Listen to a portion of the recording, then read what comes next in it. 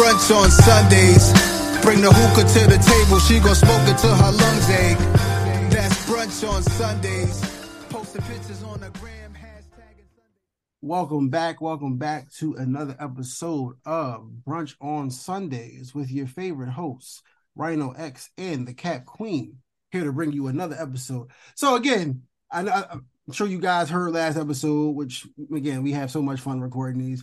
But Cat Queen says she wanted to start off the show a little bit different. You remember that? Yeah, listen, we gotta add something new. We gotta add some spice. You were saying that you wanted to talk about the crazy things or something crazy that we've heard of since the last time we came together to record. Yep. I've heard a lot of shit because the internet is never short of having interesting things to talk about. But I being as though you are the pimp that you are, granted you're a pimp in retirement, but being though you're the pimp that you are, right? What constitutes a corny Negro? Oh, you talk about the whole Michael B. Jordan thing. So that's where it's stemming from. But it's not just that. The Russell Wilsons, the Michael B. Jordans, and they get labeled. I don't think either of them are corny though.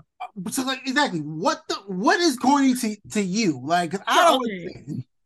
The corny Negro is the dude when I was at the gym telling me, "Oh, you should get on the treadmill with me." That's corny. What? All right. So I want Operation Let's Not Be a Big Fat Bitch No More. Now, before somebody to be fair, oh, you're not that big. Before you even go there, listen, I stepped on the scale and it said big fat bitch. Okay. All right. That's what it said for me personally. And I also think that people fail to realize that I am only 5'3". So realistically, for me to be healthy, and this is not for an aesthetically, this is legit for me to be healthy, there is a such thing as too much weight on a small frame. Yeah, you about short as shit. It's fine. Right. It's too much weight. And I was getting to the too much weight portion. Okay. So, I'm at the gym. Right. I get off of the treadmill, but I leave my keys and my water bottle on the treadmill because I'm going to be a good person and grab the paper towel and the spray to wipe down the treadmill that I was just on. Mm-hmm. As I'm getting off the treadmill, dude sees me. He locks eyes with me. Point of reference, I be looking crazy in the gym. I'm talking about do-rag on and a hoodie. I look crazy. I don't look approachable in my personal opinion. I come back. He's almost getting onto the treadmill that I was just on that still has my stuff. So I sort of kind of slide in between him and the treadmill and grab my stuff. And he was just like, "Oh, I didn't know you were there. This was yours. But if you want me, you can walk on it together because we would look good together." I'm just like, I look like a man right now. So maybe that's what you into, and that's okay. But even if that's the corniest pickup line I've ever heard. Stuff like that is corny. Okay. I've never found artsy dudes to be corny because Michael B. Jordan definitely gives me the vibes that he was that artsy alternative dude in high school, which is fine. Just like Russell Wilson definitely gives me, he was very much in touch with his feelings. And again, those are fine things. Those aren't corny. Corny is saying dumb shit like that. That's being corny. That's what corny is. Or the dude who doesn't take the hint. Men who can't take hints, those is corny. And I'm not talking about the subliminal hints that some people be given. I'm talking about the hard, I'm not dude that was talking to himself in my text messages the other day. Not talking to himself. He was talking to himself. That man was talking to himself. He was up there, hey, I didn't respond. He was talking to you, but you No, he was talking to I'm gonna go look at my phone right now. And I told y'all she got the juice show. But anyway, people will agree that he was talking to himself. He texted me on Thursday at 8:00 in the morning. Hey, I'm in town. I don't respond. This is where my hotel is. I still don't respond. Now, this is Thursday at 8:00 in the morning. Noon. What are you doing today? Don't respond. 9:11. Where you at? PM. Don't respond. Calls me at 9:30. Don't answer. Friday, 10 o'clock in the morning. Good morning. Do you have any plans this weekend? Don't respond. 9:15 at night. Oh, what are you doing? We're going here. Would love to see you there. Don't respond. Saturday. 9:20 in the morning. Yo, what's up? Still don't respond. Who was he talking to? It's persistency, baby. Him fucking self. His fucking self. Be gone outside in my messages. Listen, he was just trying to, you know, I don't know. That's corny. That's corny. That's real. I give you that. So no, like, but like, you know, and I get confused, right? Because like, okay, it'd be one thing if it was dudes calling these guys corny. Now, granted, there are some dudes that call Russell Wilson corny, but like Russell Wilson got a whole bunch of other stuff with him that makes me. He just seemed like a quirky dude. I won't say corny. He's quirky. Yeah, I've heard some interviews with some of his teammates. He definitely gives quirky vibes. He gives quirky vibes. I mean, you know, if for some people that works, and that's fine. So like, that's not the issue that I have. But like the one thing that I will say, and I hold strong to this belief that toxic masculinity gets a lot of its teeth from women. Like, there's a lot of women that be on these like posts and be agreeing with the dumb shit. And I'm like, what? Like, so on one hand, you are, you know, asking for Sierra's prayer for a Russell Wilson type, right? But then you call that motherfucker corny. Like, you know, motherfucker, you know, in touch with his emotions and, you know, wanting to show you off and show you all, oh, well, you just corny. Like, what? I'm confused. What the fuck? What? So, you know, when I'm on Instagram and that Bird app and, you know, just be scrolling and be reading some of the comments from ladies, I'm like, huh? Like, ain't that what you said you wanted? Now that you got somebody that's wanting to give it to you, now it's court. All right, you got it.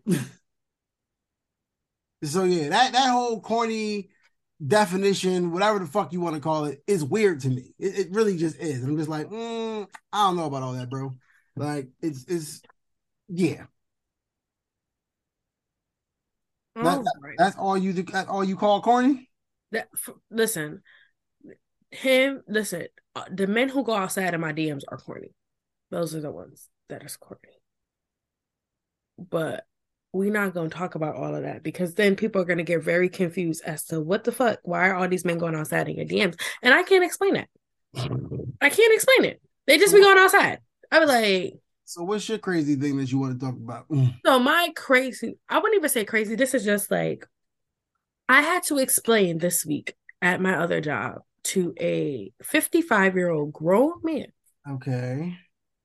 That just because you pay 4 times the minimum amount on your credit card balance does not mean you've paid your credit card for 4 months. Oh. Okay. Customer comes in, wants to swipe their card. Their card gets declined. Right. He says, oh, that's impossible. I have a $10,000 limit. Right. I said, okay. So I look. I said, oh, you have a minimum payment of, I think it was like $400 at the time. He said, oh, but I paid $400 4 months ago. I said, well, have you used it in those 4 months? He said, yeah, but it's like your car payment. I can just pay the minimum for 4 months at one time. I said, no, it's not like your car payment. And I don't know car payments that work like that. It's you pay the minimum due every month. Cover that month, or you pay the whole month. So that way you don't have a bill the next month. You can't just pay 4 times the minimum and think that covers you for 4 months. He said, so what about my credit? I said, well, your credit is going to be reporting 3 missed payments. Oh, shit. Have fun with that with American Express. Oh, God. Of all the motherfuckers to not want to owe money to, American Express is one of them. First of all, how has he not been bombarded with phone calls? Because you missed one payment with American Express. Excuse me, sir. Do you need to give a kidney? Because we want our money back. Like, what the fuck you doing? Yeah, that's interesting. That one's a little wild. Not gonna lie. Damn, like he really thought that. I'm flabbergasted. All right, well, there goes our crazy segment. That make sure y'all pay y'all bills on time and like know what the fuck y'all doing because we too old to be having fucked up credit. Trust me, because my credit was fucked up after college. I couldn't even afford to after pay a sandwich out this job. Listen, college, child. Man, Like, speaking of college, so like, I always forget where you went to school. don't feel bad. Most people do. It's okay. So I where went. did you go to school? All right. I know So it's in the bushes. it's not in the bushes in the mountains, asshole. Bushes. I went to East Stroudsburg University. It is in East Stroudsburg, Pennsylvania. But for those of you that don't know where the fuck that is, just think the Poconos. It's literally right before you get to the Poconos.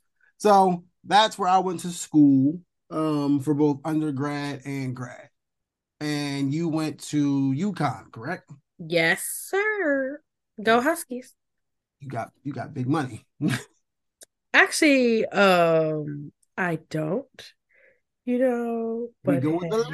lies, the lies. But okay, Um, so yeah, that's where I went. I went to ESU in East Bumblefuck, Pennsylvania.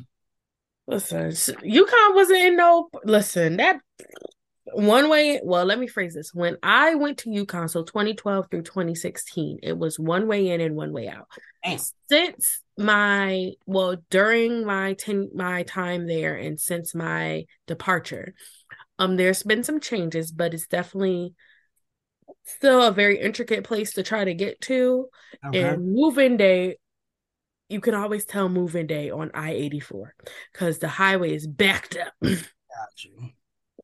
Backed up. So was East Stroudsburg your first choice? Because your top choice? Because UConn was not. Hell to the no, it was not. Um, so I was fortunate enough to go to a college preparatory high school in Philly. Um, and I mean, it was already a foregone conclusion that I was going to college. Like that was never not an option. I ended up graduating top of my class, whatever. At one point, I guess you could say I was a nerd. It is what it is. But the thing about it was we had a guy. So my number one choice since I was a young boy, so I want to say around like 10, 11 is when I started getting into football really big. Um, I just knew that I was going to go to the University of Miami. That is where I wanted to go to college when I was before I knew what college was, like for real, for real. And I could have gone. I got applied, I got in, but we had a guidance counselor come in, and it was an old black dude, and he started spitting some real shit. He was like, "Look, um, you guys live in a generation where a bachelor's degree isn't going to account for much. You're going to have to eventually go back and at the very least get your master's degree. So it really does not make a whole bunch of sense to spend a whole bunch of money on a bachelor's degree when you're going to have to get another one." So when he said that, I was just like, huh. Now, at this point, again, first generation college student. My mom had a little bit of, community college, but she didn't go away to school. So I'm doing all of this for the first time. So like at that point, it hit me to start looking at how much this fucking tuition cost. Because I'm like, oh shit, like this shit might start getting a little pricey. So that's when I learned the difference between in-state tuition and out-of-state tuition. And I was just like, oh fuck. Yeah. Then, start having a conversation with my mom about, okay, well, if you do go away, how you getting home, yada, yada, yada. So like the logistics of it just didn't pan out for me. And again, like I said, going to a college preparatory school, we had our guidance counselor had a connection with all of the state schools in Pennsylvania. So either we went to go visit or they came to come talk to us. So again, you got the, Indiana University of Pennsylvania came in, Cheney, we visited Cheney, Kutztown came in, a lot of, like I said, a lot of the PSAC schools, for those of you that know Pennsylvania, a lot of the Pennsylvania state schools came in and either were talking to us, whatever. So again, because I'm number one in my class, I pretty much got a scholarship to go to all of them. And I was going to go to IUP, but again, start thinking about logistics. I'm from Philly. IUP is about 5-6 hours away from Philly. I had no car. I mean, I had a bunch of people that I knew that were going there, but then that's also the reason why I didn't want to go there. I'm like, I'm trying. You don't want to rely on nobody else. Right. I'm trying to get away from a lot of you niggas. So like, maybe I don't want to go there. Then I started talking to the guy from Kutztown, visited Kutztown. It was in the middle of like no fucking where. And like for whatever reason, I just didn't like the feel of the campus. So I remember it like it was yesterday. The admissions counselor from ESU, his name is Jeff Jones. And anybody in the Pennsylvania system of higher education knows who the fuck Jeff Jones is. Jeff Jones is this 6'5", 6'6" fucking giant, right? Okay. That, he just got this swagger about him. And like if you meet Jeff, you know Jeff. So Jeff comes in. Now, mind you, all the other guys are recruiting. Oh, you will be such a great addition to the school. And, we really want you, whatever. Jeff Jones said some of the most gangster shit I ever heard in my life. Jeff Jones came in and started cutting ass. And I was like, whoa, like, I like this dude. He's like, man, look, we don't need you. You need us. We can give you. I was like, damn, okay. Like, he started talking that shit. I was like, I like you. So, like, he started rapping. And I went to him after he gave his little presentation or whatever. He looked at my transcript. He said, I can use scholarship right now. You trying to come? I was like, fuck it. All right. So that's how I ended up there. Mind you, never visited the campus, nothing. I had no idea what the fuck I was signing up for. None. But, we could talk about divine intervention and planning all we want. But like that's really what it felt like in hindsight. Like I said, the crazy part about it was, and I didn't think about it until my pop had asked me one day, he was like, yo, when you and your best friend, my best friend Josh, were talking about going to school, like, did y'all ever talk about what college y'all were going to? I'm like, yo, honestly, we never had that conversation. And it's so weird because like we talked about every fucking thing. Me and my best friend was together every day, like for 4 years. He went to a different high school, but like we would catch the train together and then we would link up at the school. Never once talked about where the fuck we was going to school. He ended up going to Hampton, and I ended up going to ESU. And like we was like, all right, bro, I see you at Thanksgiving break, but like never had a conversation about where we were going beforehand. So was it my top choice? No. Do I regret the choice? No, I don't. Because there was a lot of things that happened at ESU that shaped who I am now. So yeah, but no, ESU was definitely not my top choice, but it definitely was obviously the choice that I was supposed to make because that's the choice that I ended up making. So what about you? Was UConn your number one? Hell no. Oh, Fuck no. Fuck no. So, I would never say I was a nerd. I wouldn't say that, but I was very much a very smart kid with a very smart mouth. I can see that. So when it was time to talk about like colleges and stuff, I knew off rip that I wanted to go to college. Like that's something I talked about since I was very much young. So I knew that was the route that I was taking. Okay. It's senior year. I got a 3.93 GPA. Essentially, I can apply to any fucking school that I want. Basically. Bye. And somebody's gonna be like, Michaela, what the fuck? I did not want to go to an HBCU. I had no interest in it. You know damn well you're gonna get some DMs about that one. Reason being is because I grew up around Black people my whole life. I wanted something new. I grew up in the city. Like all I saw was people of color all time. I wanted something new. So yes, I applied to strictly PWIs. Also, I tried to pick these PWIs because PWIs give Black people a lot of money to go to school there, to boost up on their numbers. So, not to toot my own horn, but I got into 18 of the 19 schools that I applied to. Damn, nigga, let's get it. There was only one fucking school that rejected me, which is a local college, Trinity. And that's because Trinity has this thing, because it's in the city of Hartford, they accept very few Hartford residents into their school. Like, okay, I can see the rationale behind that. It's because it's supposed to be like a baby Ivy League, even though it's fucking Trinity, but neither here nor there. Okay. So my top choice was actually Seton Hall. Really? Seton Hall, yep. Top choice was Seton Hall. After Seton Hall, it was Michigan State. After Michigan State, it was Penn State. Okay. It was Penn State. Temple. Thank God, UConn came in at number 5. thank God you ain't go to. Now, granted, hear me out. Mhm. Temple is a great school. Great school. I took classes. Oh, what's in the trap? I did. It's in the motherfucking trenches because that shit was right across from my house. I know. This is in the trap. Trenches. And so, I mean, they've done a better job in recent years of like kind of consolidating stuff to like a major central kind of hub. But like back when I was applying to college, shit.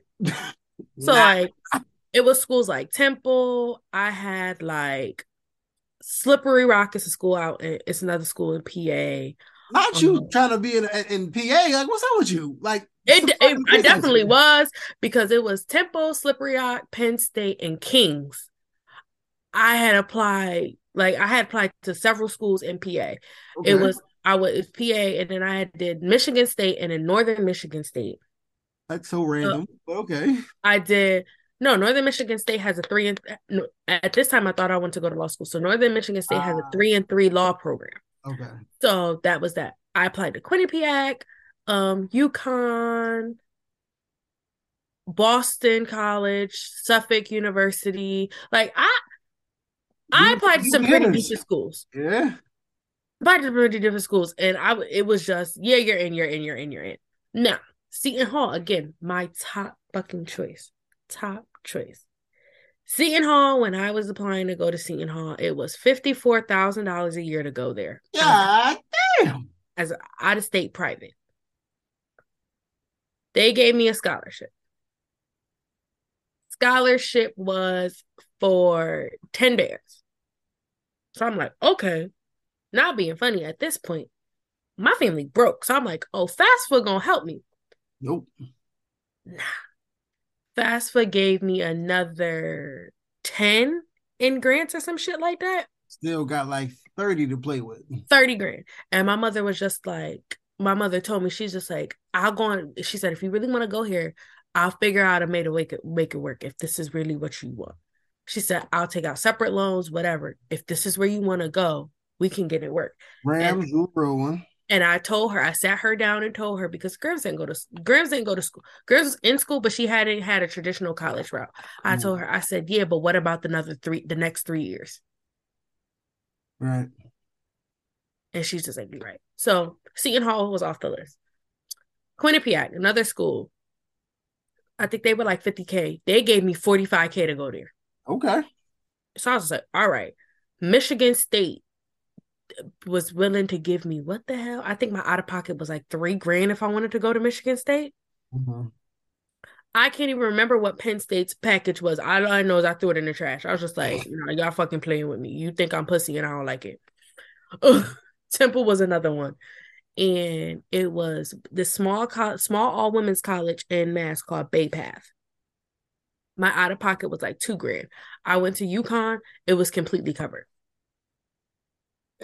So logistically speaking, I made the choice to go to UConn off of logistics. Mm-hmm. Now, if I could go back and make a change, I probably would have went to Michigan. Very odd going out to Michigan, but Michigan is another D1 school, 3 and 3 program. They was giving me big money because I was out of state and black, and I was just like, hey.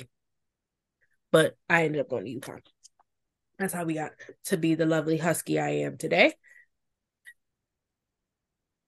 But yes, so majors, as somebody who works in higher ed, you know how students are about their majors. Lord, I know how I was. So let's talk. What was your major when you first got there? What major did you think you were going into when you first got to school? So for those that don't know, I entered East Stroudsburg University thinking that I wanted to be a psychiatrist. I started off with a psychology major. After one semester, I was no longer a psychology major. Unfortunately for me, I had the unfortunate pleasure of getting probably the worst professor for a first-year student. in philosophy, in psychology, when I first went to ESU. Dr. Mealy, for those of you that don't know, again, is he, in hindsight, now that I'm older and a little bit more mature, is he a bad teacher? Probably not. Probably the kind of teacher that I would actually like if I had the foundation that I needed in my first year. He was a real laissez-faire, you guys will weed yourself out of this class on your own. I don't have to, which he wasn't wrong. Like, I mean, shit, by the time the class ended, half the class dropped the class.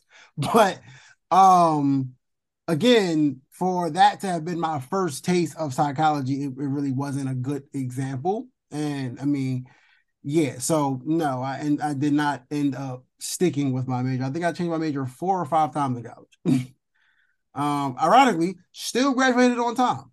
Very impressive. But I started off psychology. Then I said, okay, you know what? Went from psychology to political science because I'm like, all right, you know what? I like politics. Maybe I can do something with that, or I can use that degree to go to law school. I did about a year in political science, met this guy named Storm Heater. His name is literally T Storm Heater, the most hippie dude, but he doesn't consider himself a hippie, but he's definitely a hipster. But Heater was the coolest white dude I've ever met in my life, like mad cool. So he was a philosophy teacher. So then after linking up with him, I said, damn, I really like philosophy. I'm gonna switch my major from political science to that. Did about a year in philosophy. Now I'm like in my junior year, and I'm starting to look at like, okay, well, what can I do with a philosophy degree? Not much. So I'm like, yeah, I kind of need something that I can actually get work in. So ended up switching from philosophy back to political science, and that's eventually what I graduated with a degree in political science. Do I use that degree? Absolutely not. Absolutely not. Like, not even anything close to what I actually studied in undergrad, which is fine. It is what it is. And then from, hold on. Uh-oh. The host calling. Oh, whoa. No hoes over here. I'm not you, Big Pimpin'. Ain't nobody talking to themselves. Yo, I don't understand why ain't nobody talking to themselves in my DMs. Relax. I'll be trying to figure out why they be doing it anyway. I'm just like, I'm not that attractive, but hey. Listen, I keep telling you from the moment that I met you so long ago that you are the Cat Queen and you are the Juice God. Like, the two are synonymous. But anyway, so yeah, then in grad school, ironically, changed my major in grad school. Fucking crazy. I ended up going to grad school for political science, but okay, let's talk about it. There was an unfortunate fucking occurrence that happened in grad school. Okay. So there was, again, now mind you, I love her. I will forever love her to death. Her name is Kimberly Adams, Dr. Kimberly Adams. She was my pseudo advisor / life coach / pretty much everything. I took an Adams class then every semester from like first semester on. So Adams knows me. I have a track record with Adams. She's like that auntie that always challenges you to be better. That's how Kimberly Adams. So I had a political science class with her where we had to do this paper. Now, mind you, I'm in grad school. I've been doing papers all my life. This is nothing new. Like, this is what I do. Do I do it in a good enough time and not procrastinate? Fuck no. I don't know. Like, I was good at it, so I'm gonna do it the day before. That's what I do. So, wrote the paper, 20-page paper, and I get an email and she goes, "Dom, we gotta talk." And I'm just like, "Talk about what?" He's talking about. So I pull up. She said, "I ran your paper and it says plagiarized." I said, "Excuse me?" What? Now, Kimberly, look at me. Like, it's me. It's Dom, baby. Like, me? Plagiarized? Ain't no way. She goes, "Yeah, so I'm not going to report you like the thing, but I got to give you 0 on the paper." I said, "Damn, like what?" Mind you, I had like an A in the class. So I ended up finishing off with a C in the class. I got a 0 on the fucking paper. So, like, I'm mad as shit. Like I'm hotter than fish grease. And I go back to what she submitted and I look at it. Unbeknownst to God, and I mean God is my witness to this day, I still do not know how this happened. I had a quote that was pretty long, but I mean, again, it was properly cited. Like, I mean, again, I've written papers all my life. But somehow, between when I click save on my computer and submit to when she got it, that quote repeated itself like 6 times in my paper. And because it was so long, it kicked it over the threshold for what we consider plagiarizing, what isn't. Mm-hmm. I'm like, damn, bro, like what the fuck? Like that shit was crazy. So now I'm mad. I got a C. I mean, for people that went to grad school, you can't get but 1 or 2 C's or you out your program. So I'm mad. You know, I'm venting to one of my friends, and she goes, "Well, Dom, why are you even a political science major anyway?" And I'm like, "Well, what else is there to do? Like, I already got a undergrad in it." So she was talking about how she was in a program. Now, mind you, it was a new kind of program where it blended different fields of study. It was called management and leadership. And I'm like, damn. I mean, she started breaking down the classes and shit. So I'm like, yo, this sounds pretty interesting. So basically, it combined like it had like a psychology element, but it also had like a business element to it as well. So I'm like, that sounds right up my fucking alley. So I ended up switching my major, and that's what I had my master's degree in management and leadership. Asked me if I use that degree. Nope, I do not. But here I am working in fucking higher ed.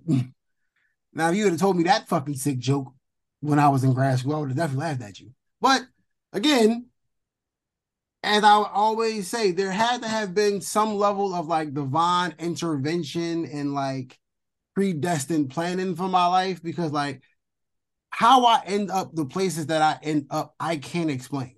Like, I just can't.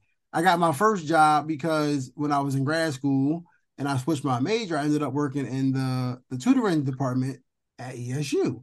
And they ended up loving me over there. And then they saw I graduated. They said, look, and you know, unfortunately, there was a definite department which opened up a slot. So from that point on, it was like, oh, well, you know, Dom, you already have put in work here. You want the job? Hell yeah, I want the fucking job. What kind of question is that? Hell yeah. Like, I'm broke. Like, I'm hungry, of course. So, Broke and hungry. I hate you. listen, we was out here ramen noodling it up. Like, listen, I know how I feel to be broke in college. That's why my students talking to me. Listen, I understand. What we talking about? Because I was fucking broke. All right, that's my whole backstory. What's your story? What was your major? So, like I said, I wanted to go to law school at a period of time, right? So when I came, now here is where certain schools get you.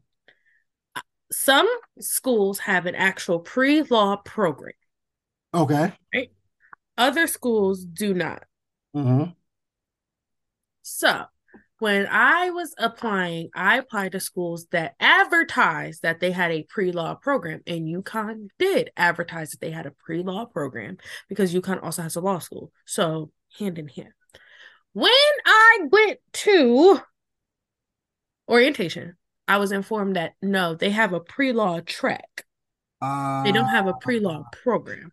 So essentially what they give you is a sheet of paper with all the recommended courses that you should take if you're interested in law school, but you pick your own major. So I was talking with somebody else. I said, oh, well, I'm going to major in English. They said, because it'll prepare you for the writing that you have to do in law school. I said, okay, cool. But I major in English. And then I'm going to major in sociology just because I like social sciences. So I was just like, cool, I'll be a double major. Okay. How the fuck did I also end up having a minor in healthcare management? Who the fuck knows? But it ended up popping up at some point in time. I was one of them students who was bored, and I took a lot of classes that I technically didn't need because I came into the university with, I think it was like 24 credits. So essentially my freshman year was done before I even stepped foot on campus. Right. but I still needed certain classes, and certain classes were only available during certain times. So I ended up taking other classes to fill in the gaps. So those are my majors that I ended up sticking with them. Do I use my English degree? Hell no. Do I use my sociology degree? In my line of work, I do. So my degree is not 100% pointless. Now, having gone back, knowing what I know now, I probably would not have majored in English and sociology. I probably just would have done healthcare management to begin with. Same with my thing. And went about my business, considering what I do now. That's real. But yeah, that is how I got that, which was stupid to say the least, but shit be happening. So it is what it is. I feel lied and bamboozled, but hey. That's how I feel about college sometimes in general, but that's another conversation for another day.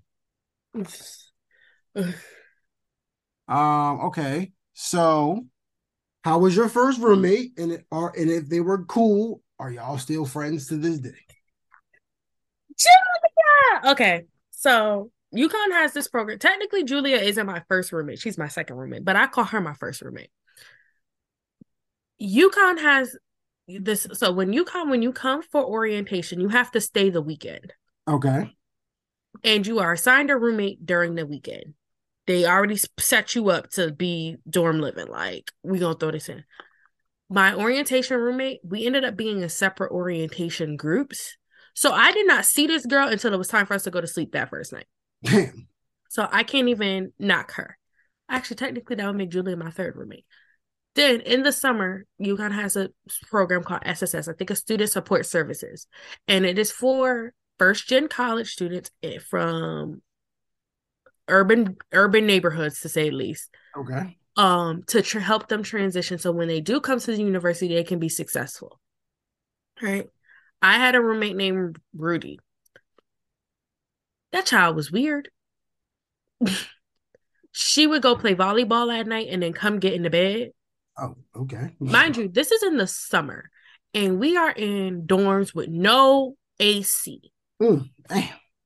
So you mean to tell me it's like 85, 90 degrees out at night, and you're playing volleyball in sand pits, because that's what we had, and then you get up and you just get into bed and go to bed? Mm-hmm. So yeah, we had her. Then I had Julia.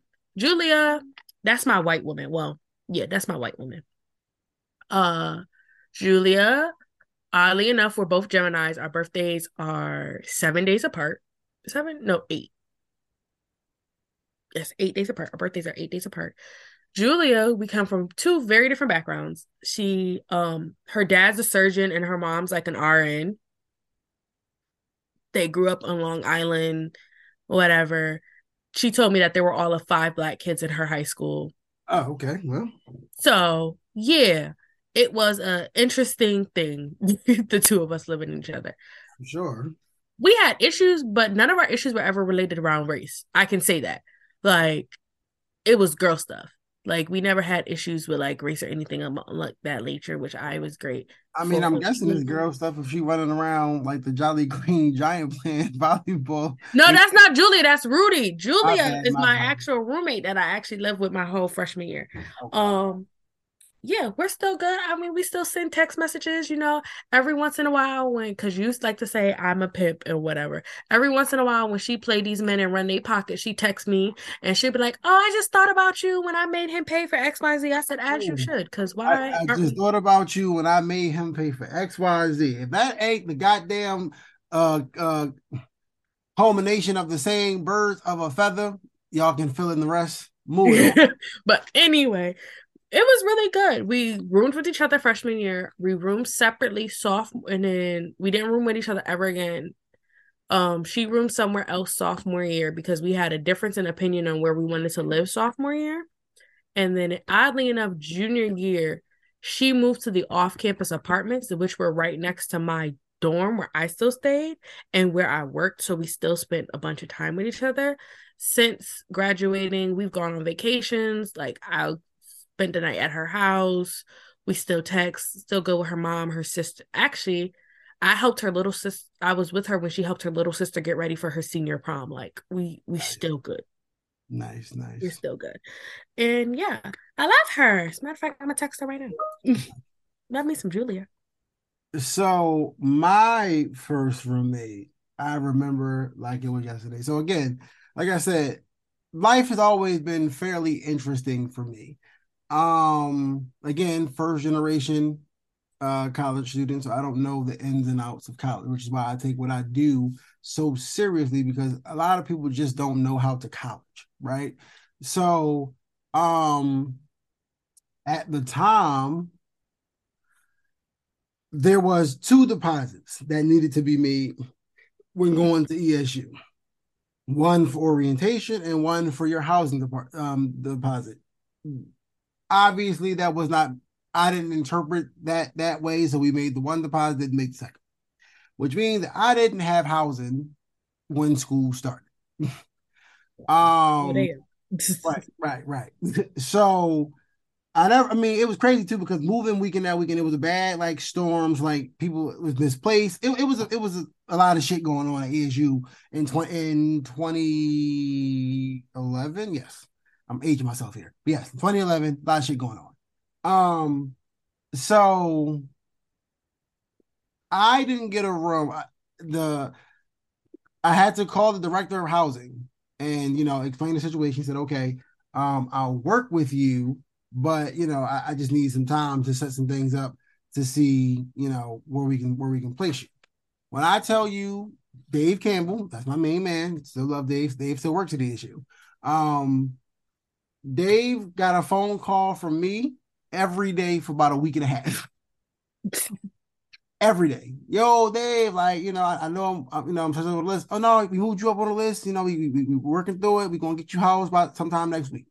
So I didn't get up to ESU, I want to say, until like the third day of class. So like they moved in that Saturday, I moved in that Wednesday, Thursday-ish.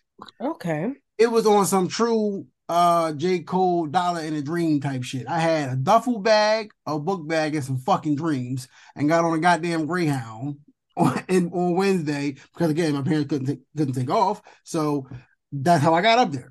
So I get up there. I'm guessing I'm not sure they let my roommate know he was going to get a roommate or not, but the two beds were they were bunk beds, first of all. So they were still put together. So obviously I took that shit down, put one on one side, one on the other. And in walks in this skinny white kid. Oh, hey, bro. Hey. Oh, my name's Kev. Dom. So you're my new roommate. Yeah. Obviously. Kev was probably the coolest mofo ever.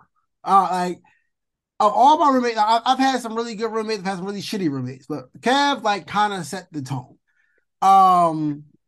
Me and Kev had no problems. First night actually on campus. I don't know how anything works. I got up there late because the Greyhound took fucking forever, so I missed dinner. So I'm hungry as fuck. He goes, "Yo, bro, I know the calf closed, but like I got some snacks. You want something?" I was like, "Oh, this kid's actually fucking nice." I didn't want to be rude. So like, obviously I'm fucking starving, so I took some snacks, but like I ain't overdo it. He goes, "Yo, he played for the hockey team." And he was like, "Yo, we're having a little kickback tonight. Do you want to come?" Mind you, I don't know this kid from a fucking can of paint. Just met him literally 20 minutes ago. Fuck it, we out. So went. Now, this is where I'm like, all right, Kev, hold on now. Because I heard my mom's voice in the back of my mind. I'm like, let me slow down. Kev goes, now we at the crib.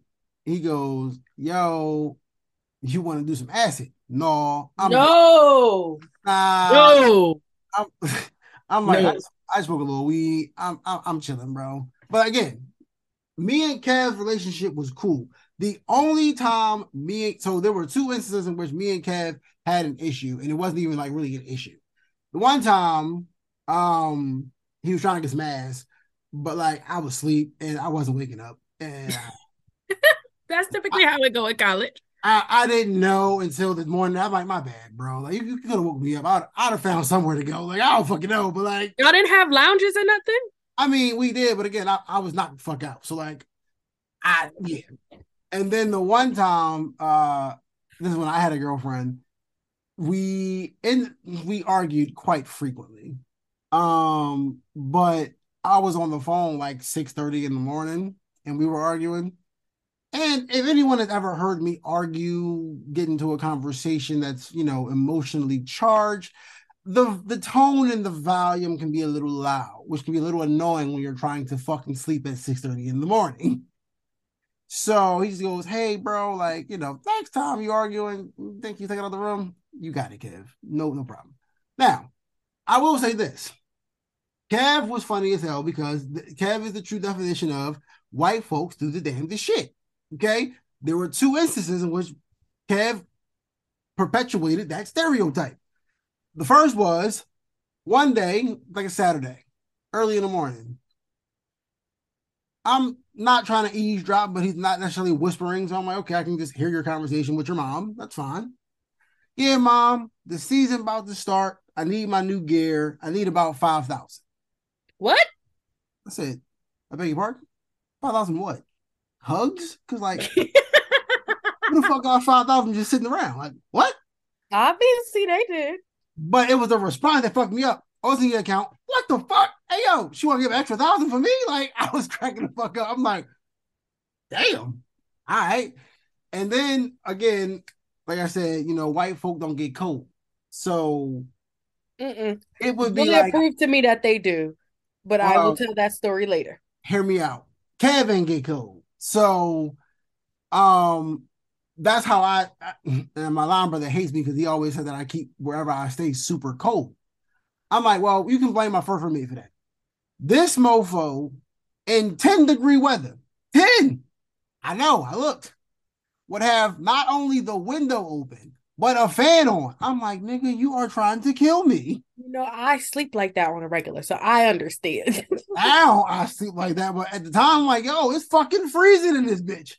I will never forget, though, the first time I went home for Thanksgiving.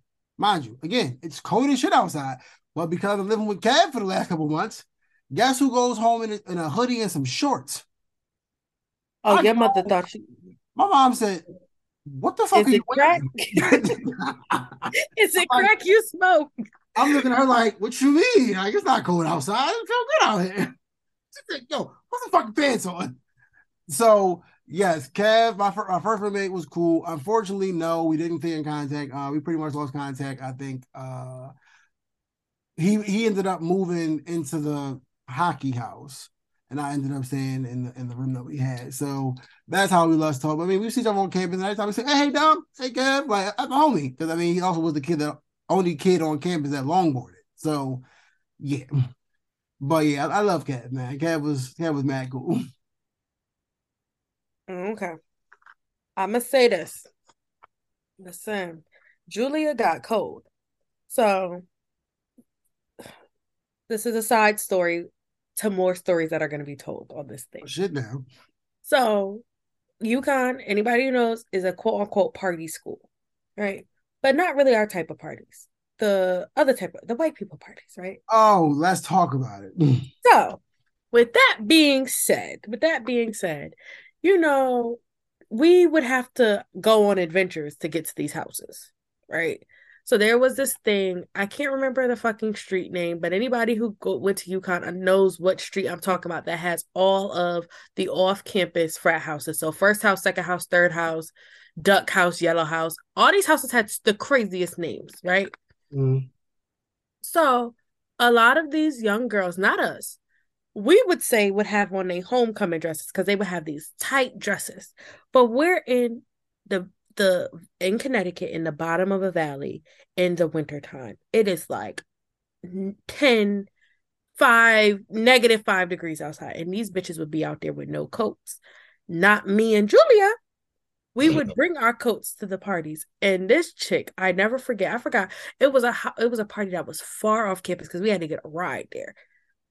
She brought command hooks and stuck them to the wall at the venue to hang up her coat. Because she said she will not be getting cold. She will not be cold. And that was her shit. Like for the rest of the semester, she would bring command hooks around to put them up and hang up her coat at the parties, so she wasn't cold when it was time to leave. I applaud that very much for her. Now, we talk about a little bit of parties, but like we got to talk about academics first because college is supposed to be a place of higher learning.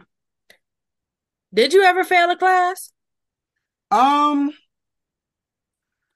did, but it was in a really, really weird way.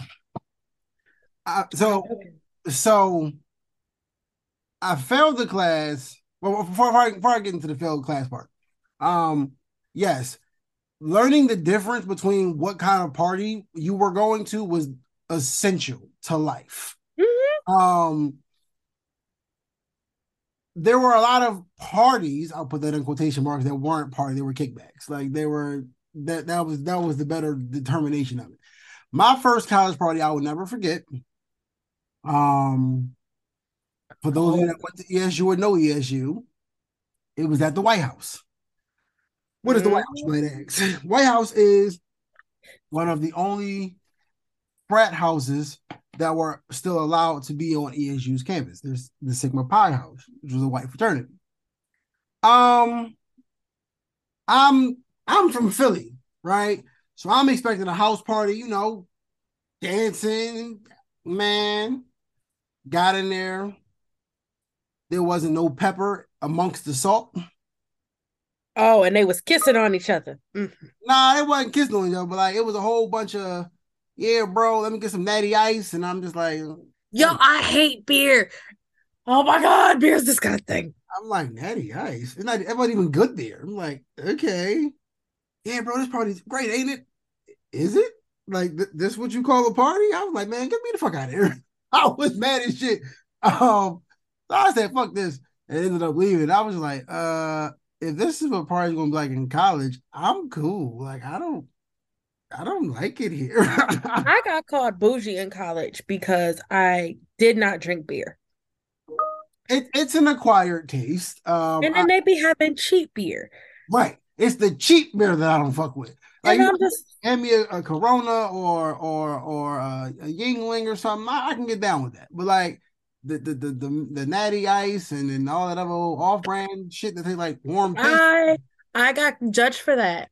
And then also the whole jungle juice thing, because in our orientation, they were just like, oh, beware jungle juice. You never know what's in it, XYZ. So for the longest time, like I didn't drink like jungle juice. I think it was like the whole I wouldn't say the longest time. I want to say like the first semester I wouldn't. Like I would just bring my own liquor. And you're asking, how did you have your own liquor? No, we're not asking. We're not asking at all. No, I didn't have a fake ID. How'd you get it then? Grams. You know what? We ain't incriminating nobody either. All right, cool. Moving on. Moving on. Now, one party, I believe it was my freshman year. If not my freshman year, it was my sophomore year. But this party stands out in particular because it was an actual party. So, like, people was dancing, whatever. But it was the first time I ever seen two girls make out in front of me. And you was amused. I was like, oh, okay. Now, mind you, these are two drunk girls. So the one looks at me and goes, what, you want to join? Now, stupid me. I'm thinking she fucking joking. Right? No, she wasn't. Oh, damn. I was like, oh. And you could have had 2 for 1 coochie that night. Yeah, didn't work out that way. But I was like, oh, that just happened. Okay. I didn't know what to do. I'm just fucked up. So I was like, okay. So yeah, parties in college, very, very interesting. At ESU, we had the crack house. Everybody know what the crack house was. The crack house? I don't talk about it. Everybody knew what the crack house was. Okay. Taking it back.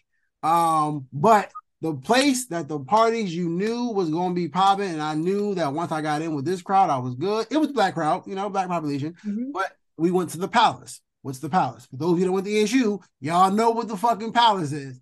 The Palace was the basketball crib. Bruh. Okay. The littest parties was in the basketball crib. Like, everybody that was anybody got a story in the basketball crib.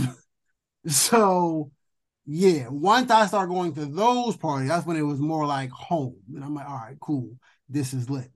So yeah, the palace was where all the parties was lit at. Back way back in the day, again, aging myself, people that know ESU, they had parties out on this street called Fawn Street. Fawn was far as fuck, so you had to get a cab. Uber wasn't a thing back then. But if the party was at Fawn, more time than not, it was lit. Yeah. Partying in college was definitely an interesting time. I never forget the one time it was like a rite of passage, right? When you can go and party on Main Street when you was 21 and get into the bars. At least it was when I was going there. Right around the time I turned like 22, apparently underages are getting in. Like one time I saw my friend, I'm like, baby girl, how are you here? I know you're not 21. How'd you get in? Like, what the fuck is going on here? But anyway, it is what it is. But again, white folk party hard. They just do. So the one day, mind you, I'm in the mountains. So like the weather can be inclement in the mountains because it's the fucking mountains, right? This Caucasian man, never seen him before. He could have went to ESU, maybe not. But it was snowing outside. So everybody got on like boots and stuff, and it's wet. Why is this man in white on the floor breakdancing? Child, because they listen. I looked down, I said, oh hell no, I'm getting the fuck out of here. Like, why? I was flabbergasted. I'm like, bro, at this point, throw yourself and your clothes in acid. Because like you ain't ever getting clean. Ever.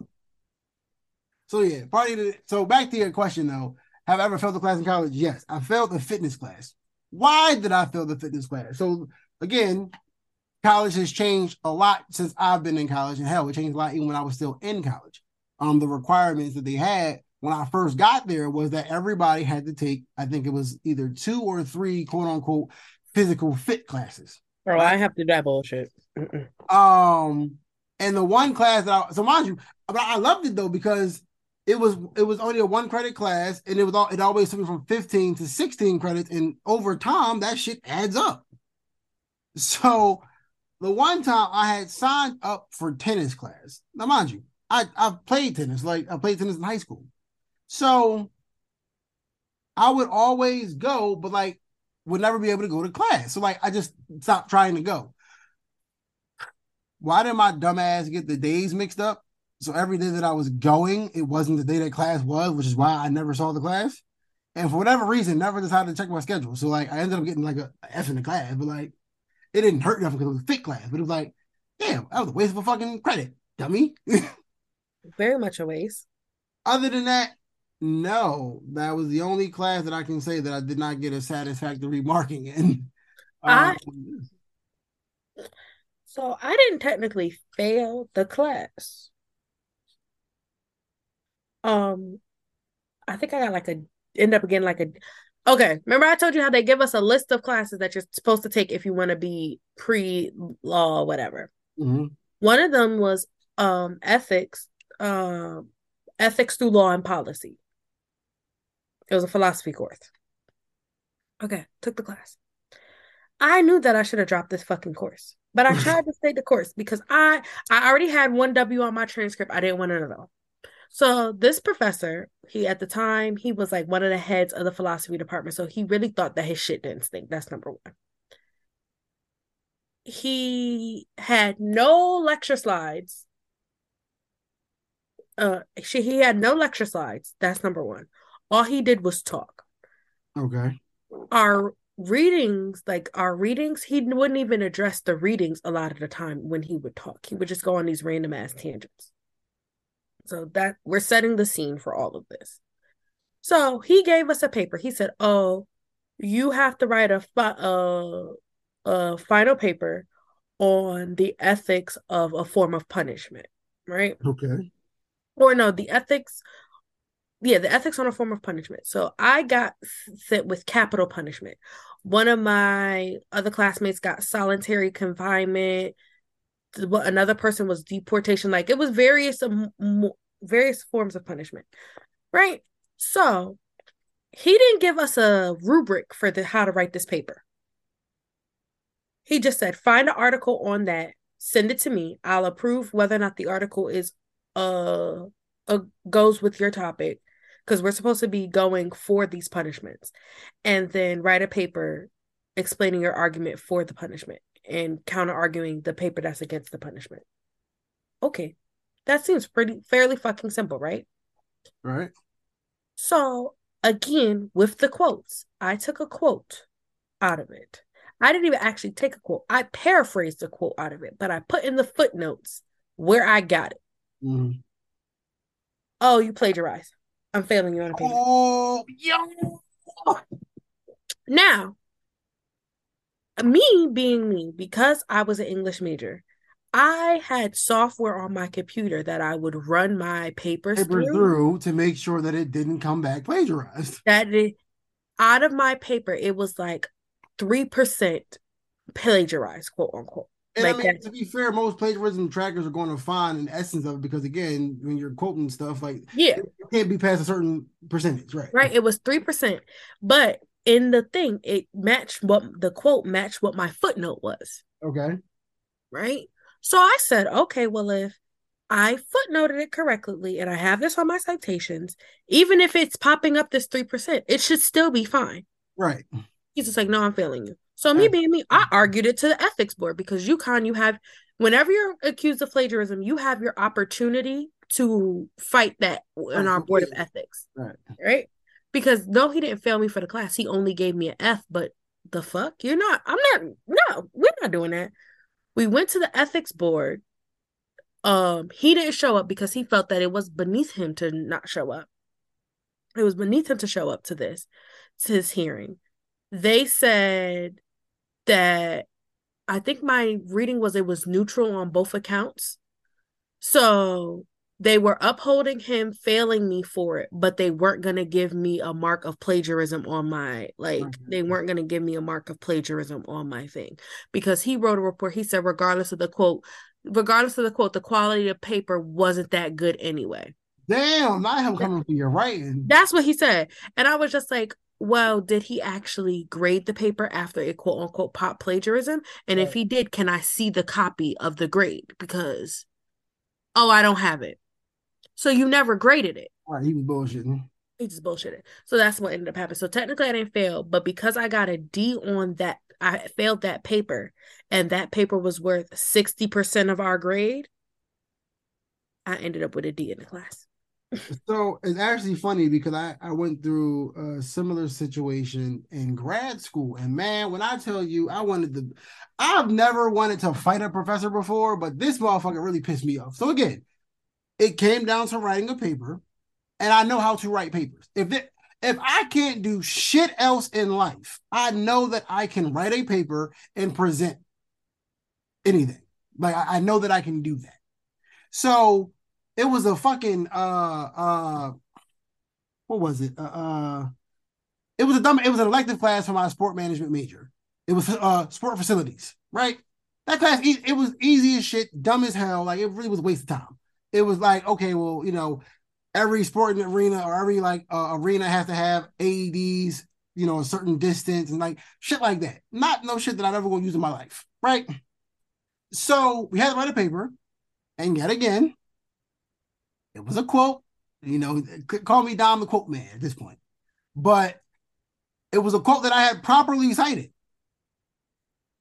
Oh, I'm failing you, and I'm reporting you because you plagiarized. I said, okay, show me where I plagiarized. So he pulls up the quote. I said, so do you not see the citation right there? Like, it's literally right there. The fuck are you talking about? He goes, that's not how I cite. What? What do you mean we don't? Well, no. How did he want his citations done? Which format did he tell you? It was an ML. It was an ML. No, sorry. It was an APA style paper. Okay, well, if the citation is within APA format, what's the issue? It was. So what was the answer? So to this day, couldn't tell you. No, he was an adjunct. He wasn't even a real professor. Okay, wasn't a real professor. Okay. Yeah. So, I tried talking to him. he wasn't being reasonable. So I said, fuck it, I'm gonna go to the chair of the department because you got me fucked up. So I go to the chair, J. Doc Lee, my man's. I said, yo, get your man's because he's trying to fail me, and I'm not fucking with it. I explained it to him. So I guess he went and talked to the guy. He was like, yo, he's not budging. I said, okay, well, something needs to be done because you got me fucked up. Like, he said, okay, well, how about this? How about you ask him to put the grade in as an incomplete and then you retake it as an independent study? Sure. Works for fucking me as long as this asshole agrees to it. So he ended up, I mean, I don't know if he agreed to it or not, but I ended up getting my independent study. So ended up getting an A in the class with my they put me in my independent study with my advisor, which was Kim. And when people that took Kim did not give a fuck about nothing. She said, look, do a portfolio, turn it in, I give you a grade. Say no more, Kim. Say no more.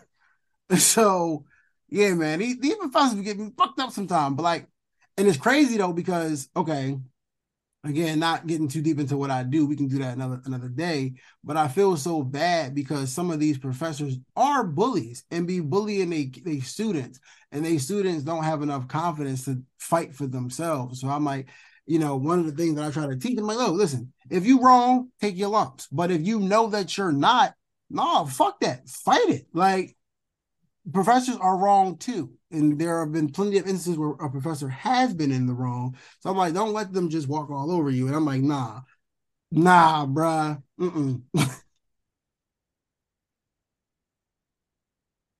Listen, some of these professors kiss my ass. And then there's some professors, I love them to death. There's a professor, Mr. Goldman. I took him for American Lit Part 1 because for whatever reason, UConn American Lit was broken into 2 parts. Whatever. Actually, I know why it was, but anyway, that he was such a good professor, is such a nice professor. I think I ended up getting like an A- in his class or something like that. That I took American Lit Part 2 just because he was teaching it and I didn't even need the class. Oh shit. I just took it to have him. Great. And I got another A- in the class, so we love it. So we started talking about partying, right.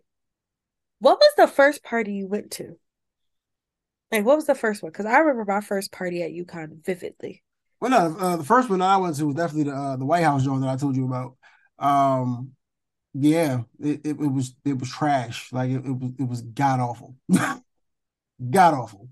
And it was funny though because like I made friends because that party was so awful. We all walked back together, and that's how we figured out, one, we lived in the same goddamn dorm, and two, like, oh shit, you know this party was ass too. Cool. Now, granted, my first group of friends at ESU were of the salt variety. They were cool, but like I start realizing some of the words my mama told me. Don't be out here getting in trouble with your white friends. Because they can do some shit that your ass cannot. And I was just sitting there sometime like, yeah, nah, I'm good, y'all. I'm not gonna do that. So my first one, I can't remember. I think it was called Boathouse. Yep, that was the house. It was called Boathouse. So told you I did a summer program. During our summer program, we had RAs. The RAs, some of them were still students at the university when we started in the fall. So I go to the event. I see one of the RAs that I had this summer there. So we chit-chatting, playing beer pong.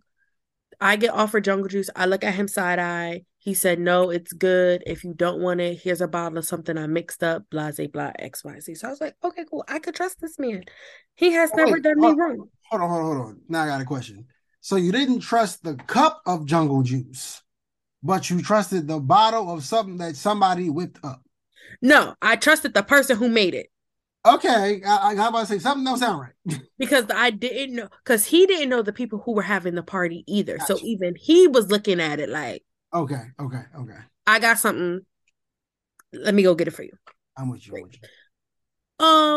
Ended up happening that we were out. I want to say this party was like a mile off campus. Now, a mile does not sound far. In stores, a mile is far off campus, considering that it's nothing but bushes out there. It's bushes and Bambi.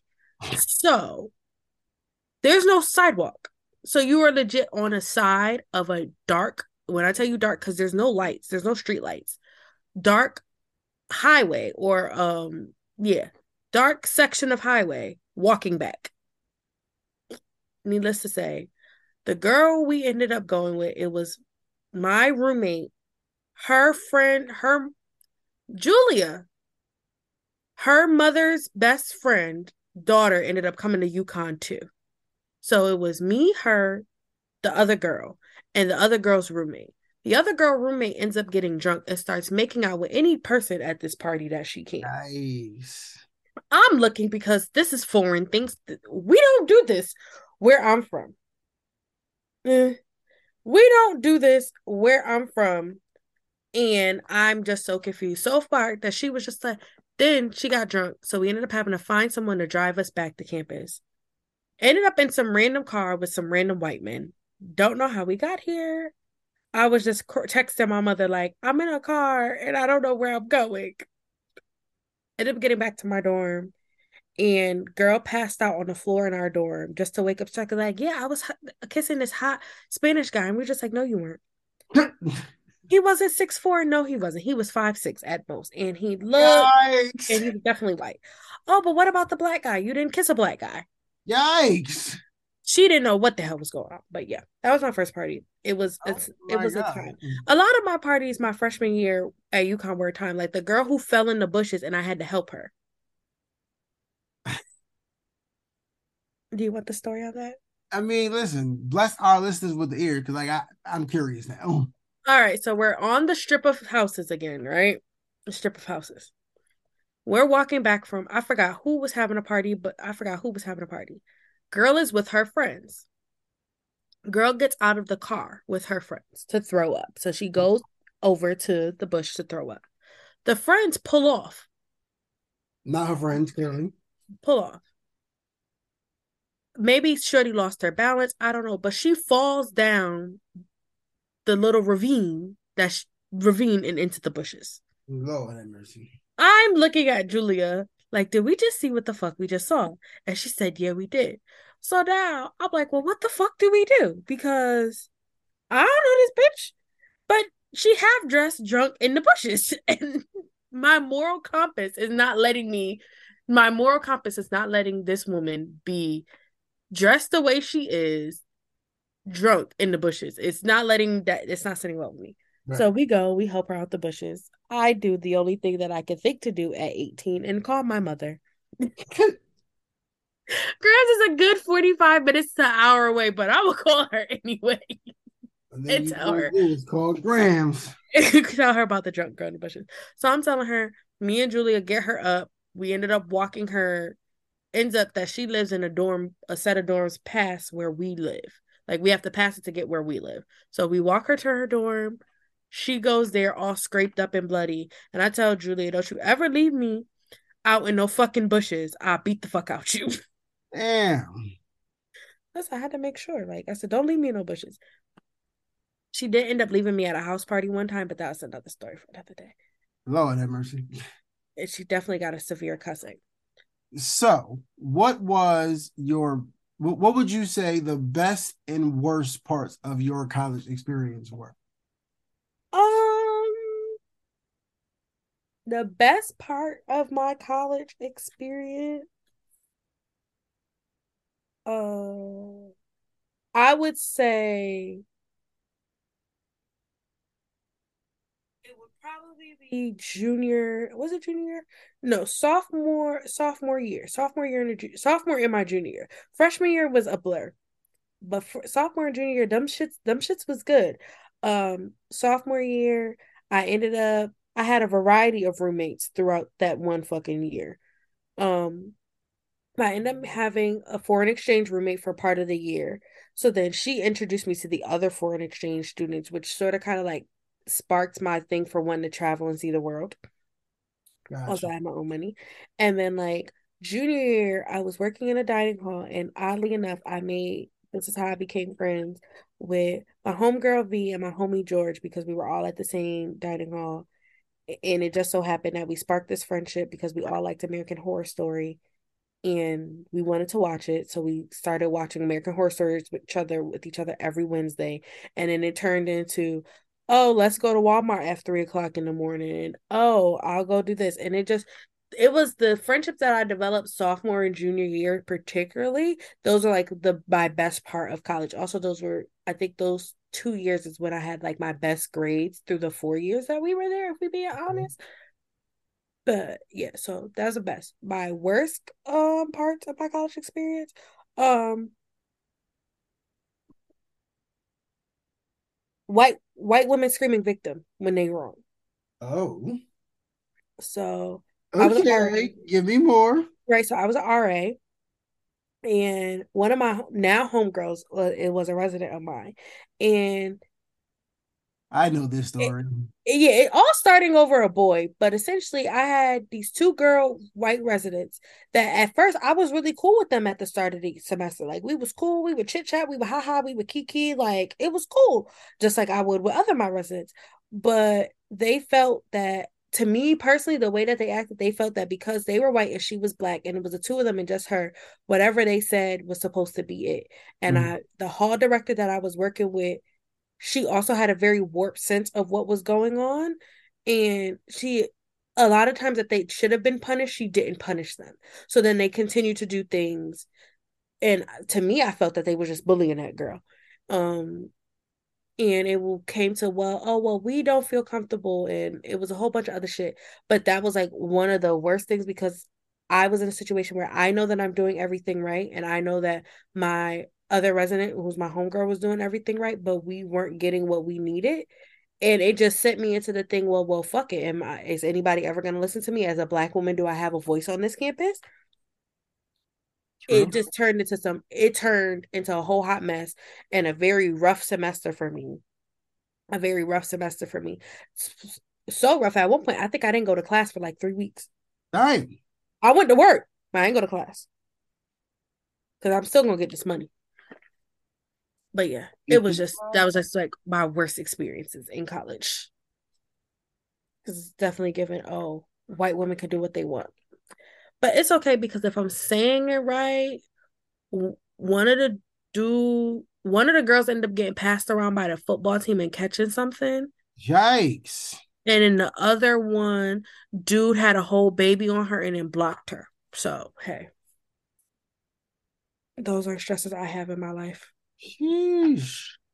Um, there was a lot of good in college. There was okay. Let me rephrase. There was a lot of manufactured good at ESU. I didn't really get involved the way that I should have until about my junior year. And that's when I really saw the biggest difference in my college experience. Not that I had a bad experience my freshman and sophomore year, but once junior year came, it just took off for me. Some of the high points obviously was joining Phi Beta Sigma my senior year, being able to recharter my chapter, being able to become student senate vice president. I was the faculty student e-board vice president. Like I said, things just took off for me. So there was a lot of manufactured good.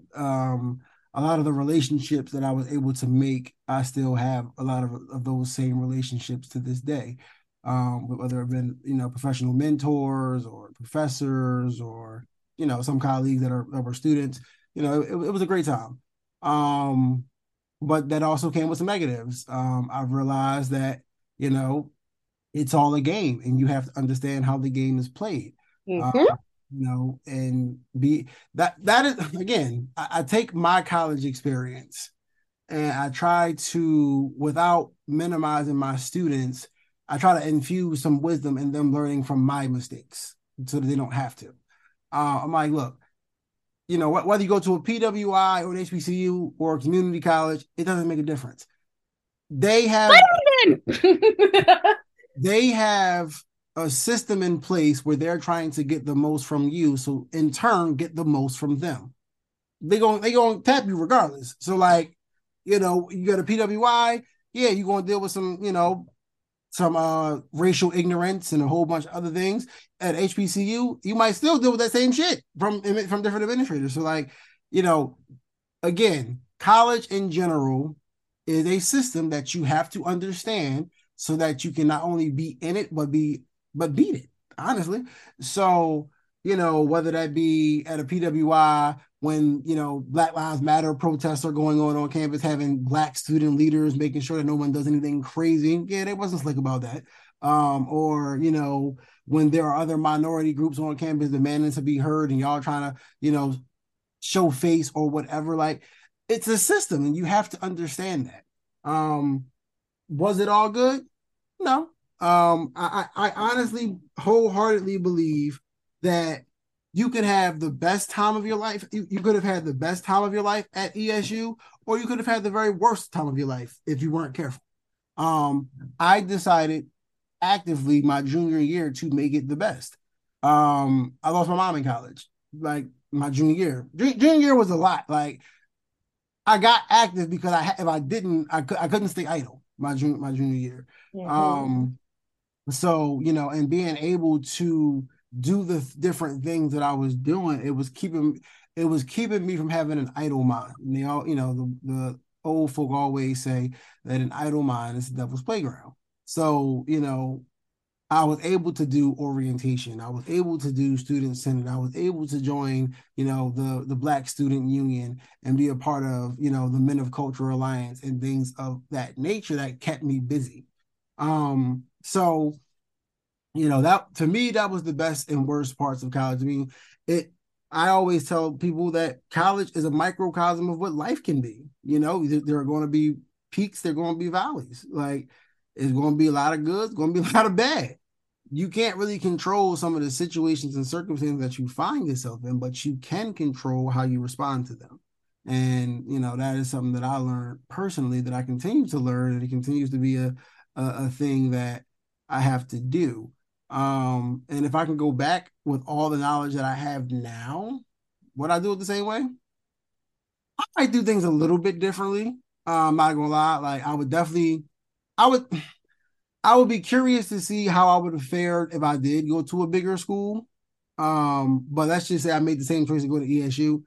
The two things that I would do differently: I would get active my freshman year, because again, it just gave you shit to do. Like, it's a lot of empty space and empty time in college, and it is. Not many people realize that. I'm like, bro, you might be in class, especially undergrad, maybe 3 hours of the day. And then what? What are you doing the rest of the time? Like, you still got 21 hours. What the fuck you gonna do? And if you ain't got shit else to do, my first and half of my second year, I spent 95% of my time in the lounge playing Madden with my friends, which is cool, but I could have been doing a whole bunch of other shit. So I would have definitely looked to get active earlier, and then I would have also chose to study abroad. Ooh. Yes. Though that is the two things that if I could go back with the knowledge that I have now, which ironic that we're talking about college years right now. I had a nightmare the other day. Now, mind you, what? I don't remember fucking dreams for the life of me more times than not, right? But I had a weird ass dream where I'm the big age that I am now. Don't worry about how old I am. If you know me, you know me. If you don't, fuck you. Anyway, but I had a dream that in my big age, somehow, some way, I was applying for a job and they went to like confirm my degree, and they couldn't. Oh fuck no! Oh fuck no! And somehow, some way, I had to go back to ESU. Right? That's not even what was starting to get fucked up at. I had to go back to ESU in my big age and live in a communal fucking dorm. Bro. No. I woke up in the coldest of sweats. I said, what the fuck? No. Ain't no way. I tell you, ain't no way. Ain't no way. Ain't no fucking way. When I tell you my mind is crazy, because, that's not a normal fucking nightmare. Normal nightmare, somebody trying to kill you. No, I got to go back to, fuck that. Absolutely not. So it is mad funny that we are talking about this today, because I couldn't. Absolutely not. First of all, these fucking kids nowadays are fucking weird. Let's just start with that. Second of all, I will be fucking damned if I go from my king size bed to some damn twin. Oh, nah. Not the twin XLs again. Yo, but you want to know what's crazy? As in our big age, we talk about these beds now, but we don't act like you didn't used to be cuddled up on them shits. Yo, to this day, I ask myself, how? How did we do it? How? Like, and the thing is, me, I always had some tall nigga in my bed. So I'm like, how is this possible? Ma'am, how is this possible? Yo, listen, and anyone that knows me knows that I don't go for the skinny chicks. Like, you got to have some meat on your bones. You got to be two something to do something. But when you two something to do something, you got some meat on you, which is what I like. But I'm not small. So again, how we were fitting on them fucking twin XL beds, I don't know, dog. I don't know. Yo, and like I think back to it, right? You know, maybe you don't because you never had somebody lay on your fucking arm for an extended period of time. But like, I'm normally in your arms. Yeah, that dead arm shit, that shit was painful. But you be there, you good, babe? Yeah, I'm good. We all good, babe. Knowing in my mind, bitch, get off me. I can't move. So now that we and we kiki, I know you got some funny stories. I know you got some funny stories. I got some funny stories. Too many funny stories. So let's do two. We'll each do two pieces. Okay. Oh man, shit! I gotta go into the archives. Okay, I'll start. So while you get in your archive, I'll start. Go ahead. So again, I went to UConn. UConn is a basketball school, big basketball school. So in 2014, our men and women won the championship. Okay. Together at the same time. So campus was crazy. At this point, this particular night, the men had just won. So I was telling my baby mother about this. So these big light posts that they typically have in the center of campus to light the walkway. Yes. Somehow, some way, some students thought it would be a good idea to rip that out the ground. That was never smart. Right. Now, you're probably like, how is this a funny story? But it is. They then proceeded to walk this light pole maybe 50, 60 feet and chuck it through our engineering building. Wow. Right. Still probably like, why is this funny?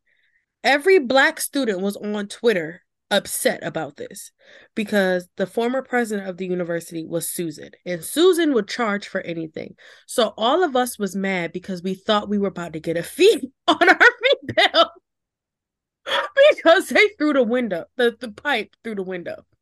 Lord have mercy. So Twitter is going stupid. Y'all better not. If I get a fee, I'm snitching. This, that, and the third. Because we know how that bird app be giving it up.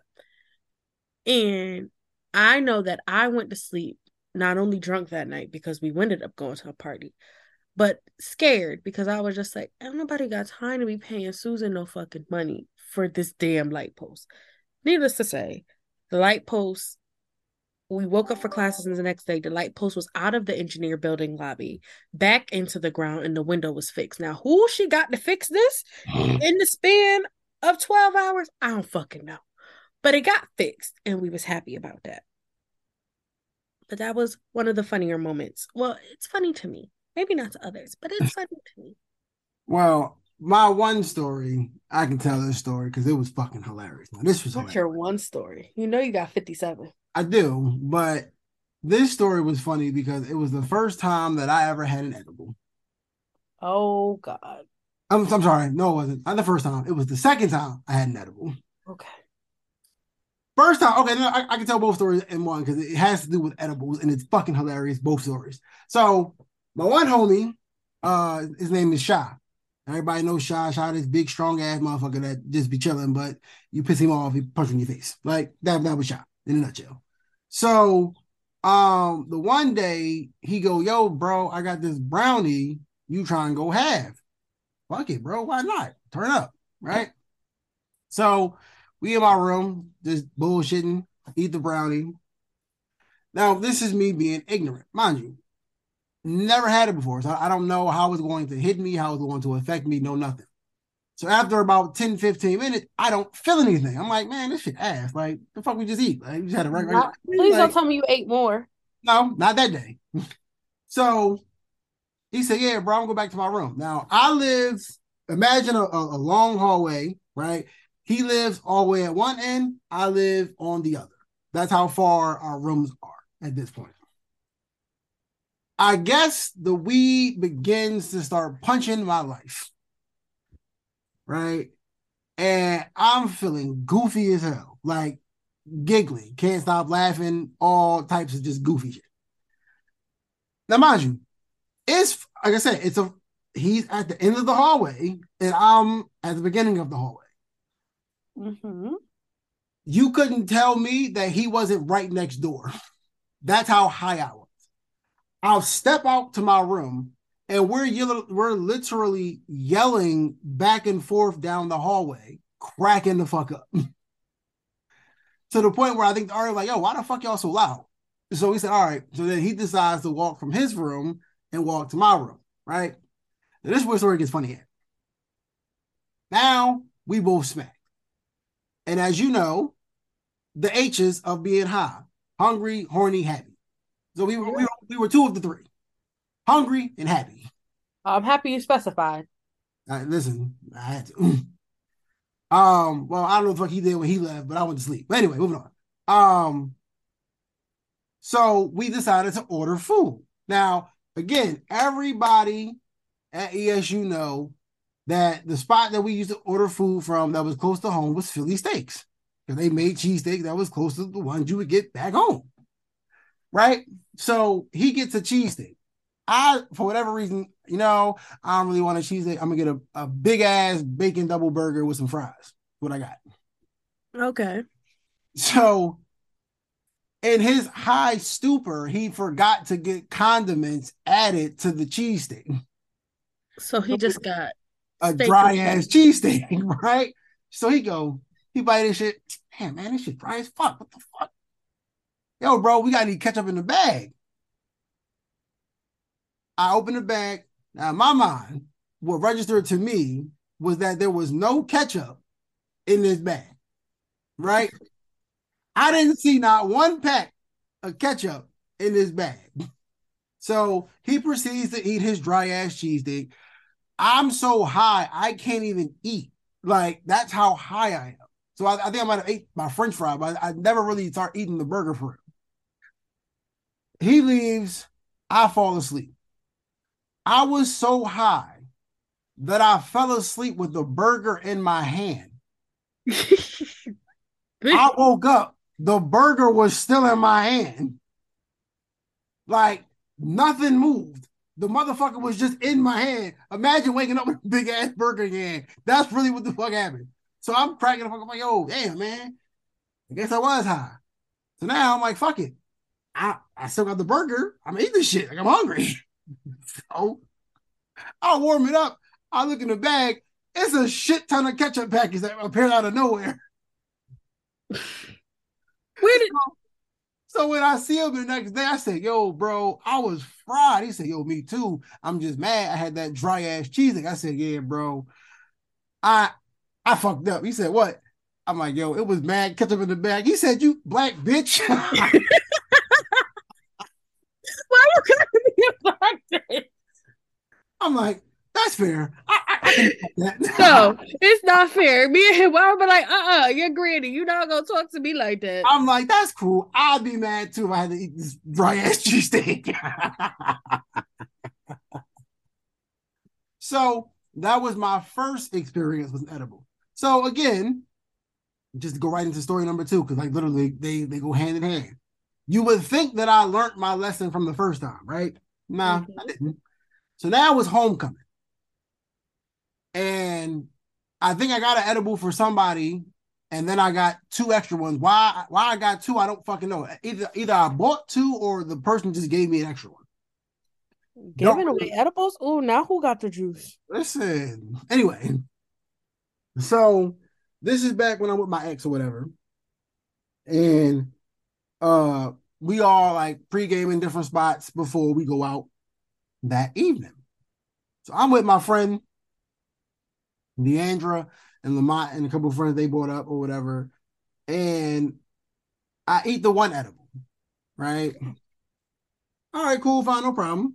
But yet again, me being now, mind you, the first time I had an edible, I had half of one, not even a whole one, right? Okay, ate a whole one. Same thing, nothing really happened that first 15, 20 minutes. I say, fuck it, balls to the wall. I'm gonna eat the whole second one. That's where you fucked up. Oh, I fucked up. OD. That's Ate where you the second one. At that point, life just stopped immediately. So now, like I said, I'm at my friend's room. I'm like, yo, I can't make it. I'm too fucked up to make it back to my room. I'm gonna call my ex and see if she's in her room. I can just stay there because like I can just get myself together over there.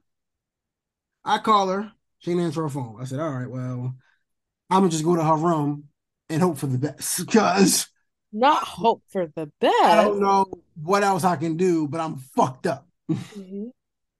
So I walk, a little bit of energy I had left. I walk from the UAs to Hawthorne Suites where she lived. I get in. That sound far. It wasn't a bad walk. I mean, it was up the walkway. So I mean, better than going to Hemlock. Hemlock would have been, I wouldn't have made it. But for those that know, it was from Hawthorne to the UA. So I mean, it was up a little bit of a hill, but like it wasn't too crazy. So I get there, I get in the elevator. As I get in the elevator, I can feel me starting to lose feeling in my legs. Okay, it's hitting. Oh, it's hitting. So thankfully, I was the only person on the elevator because I dropped to the floor. Now, I ain't no small Negro. Okay. You're not. Imagine my big ass sitting on the floor of an elevator. Okay. So now I'm like, well, I can't stay on the elevator because then if I'm going up and down the elevator, that's just going to attract too much attention. But I'm like, yo, I can't really feel my legs. So how am I supposed to get out of this? Please don't tell me you crawled out. Woo! I was army crawling like a motherfucker. Now, peep the scene though, because like again, how no one saw me is fucking crazy. You're not a small dude, so this yo. How no one decided to just remotely walk out of their room and walk to the elevator is beyond me. But they didn't. So I'm army crawling like I'm in the motherfucking reserve of this joint. Like, listen, I got to get it. Unfortunately, she lived through a double set of doors. So how the fuck did you manage this? I managed to get my arm up high enough to open the fucking door and crawl through the goddamn walkway. So I literally crawls all the way from the elevator to her door. I pull out my phone, I'm like, yo, I knocked on the door, she wasn't there. I called her again. I said, yo, I need help. She said, I'm with my friend. I said, yo, I need you to come back to your room now. Like, immediately. I'm dead outside. I'm literally in front of your door and I need assistance. So she said, all right, give me like 5 minutes. Now, quick little caveat. Before I even start pre-gaming and doing whatever I was fucking doing that night, she asked me, she said, yo, I'm ordering from Philly Steaks. Do you want anything? No, babe, I'm good. I'll probably eat while I'm out. Don't worry about it. Stupid me. Because you was hungry than a motherfucker. Hold on. I'm going to tell you how this shit get worse. So she comes back, looks at me lying literally in front of her door and busts out laughing, as I would have to. As she should. So then, we get in, I lay down. I'm so fucked up. I didn't even go out that night. I couldn't. Like, I was on, I don't know what planet it was, but it damn sure wasn't Earth. So she gets dressed, she leaves. Cool. She, as most women didn't finish her food. You ate it. Fine. It's my girlfriend at the time. I finished the fucking food. The fuck you mean? Mm-hmm. I was hungry, right? But now at this point, I done ate. I can feel my legs again. I'm nice and strong. I can walk straight. I ain't got to crawl nowhere no more. But I'm hungry. So what do? I order my own Philly steaks. Ate that too, right? So she get back. Yo, babe, you saw my food? Damn, I ate that, John. Sorry. All right. But wait, hold up. Why are there 2 containers in the trash? See what happened was. Yo, I'm gonna cuss you out for ordering more food and not ordering back the food that you ate. She didn't talk to me that night. I wouldn't either. Yo, shit. You're lucky it wasn't me. You would have been outside. Yo. At that point, I could have walked to my room, so it's fine. But I'm just saying. So yes, my 2 we can talk about the third experience that I've had with edibles another episode, but my experience with edibles is fucking hilarious. Like it's nothing. You're doing too fucking much because you're impatient. You're impatient. I don't be meaning to, bro, but like this shit be crazy. You're in fucking patient. So my second story, it involves grams. But oh shit. So it's junior year, me and my coworkers from the dining hall decide that we're gonna go out that night. So we go to this house. Now, before we get there, let me preface this. Both of my coworkers that I'm with, they're 21. Right? Okay. I am not at this time. All right. So we got Jello shots going. They brought Jello shots to my dorm room. Also, let me preface this. I had one of those dorm rooms which actually had a bathroom in it. So a lot of the time, what would end up happening is, and my roommate would never be there. What would end up happening is people would come to my room to get ready and they would spend the night because I have a bathroom in my room and my roommate was never there and she didn't care if anybody slept on her bed. Her only rule was don't sleep in her sheets. So she would have like a throw blanket, you would sleep on top. That's cool. So we're drinking, we have Jello shots, we're drinking, we're taking shots. We go to the house. Now, I done pre-mixed me something in my water bottle that I'm drinking at the house. I get offered more drinks. Cool. One of the Sigmas actually gives me a drink. He gives me some blue juice. So I'm drinking whatever I'm drinking and I'm having blue juice. Cool. Nights keep going. Now we start smoking. So pretty much we're getting fucked up.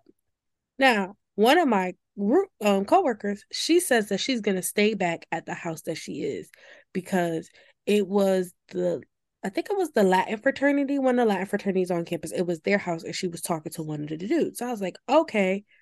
My other coworker was just like, hey, I'm going to just drop you back at your dorm and I'm actually going to drive home because I want to sleep in my own bed. I said, are you sure to drive? She said, yep. Cool. Whose ever idea was it for me to take 5 shots? Not 5. I think it was like maybe 5 shots before we left. I don't fucking know, but I'm good and fucked up. So I go into my dorm and I do my normal routine, which is strip down, and I go take a shower. So I'm in the shower and I'm scrubbing myself and I see something on me. And I'm like, what the fuck is that? Let me scrub it. I'm scrubbing. It's not coming off. So now I'm panicking. What the fuck is this on my body?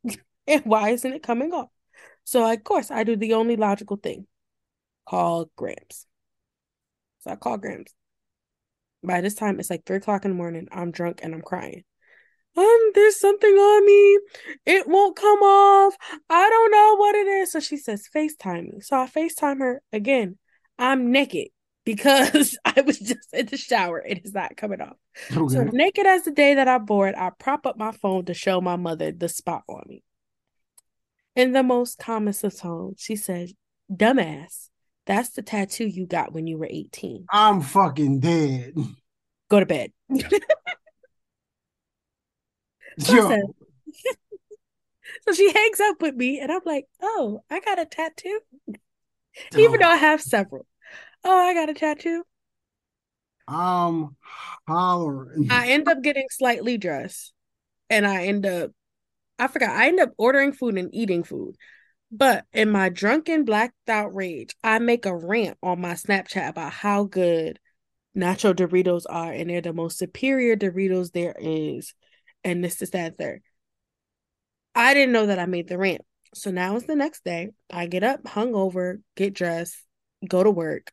And my coworkers are laughing at me. I'm like, what the fuck are you laughing at me? They was just like, oh, so you in love with a red bag of Doritos? You would marry Doritos if you could? I'm like, what the fuck are you talking about? Yeah.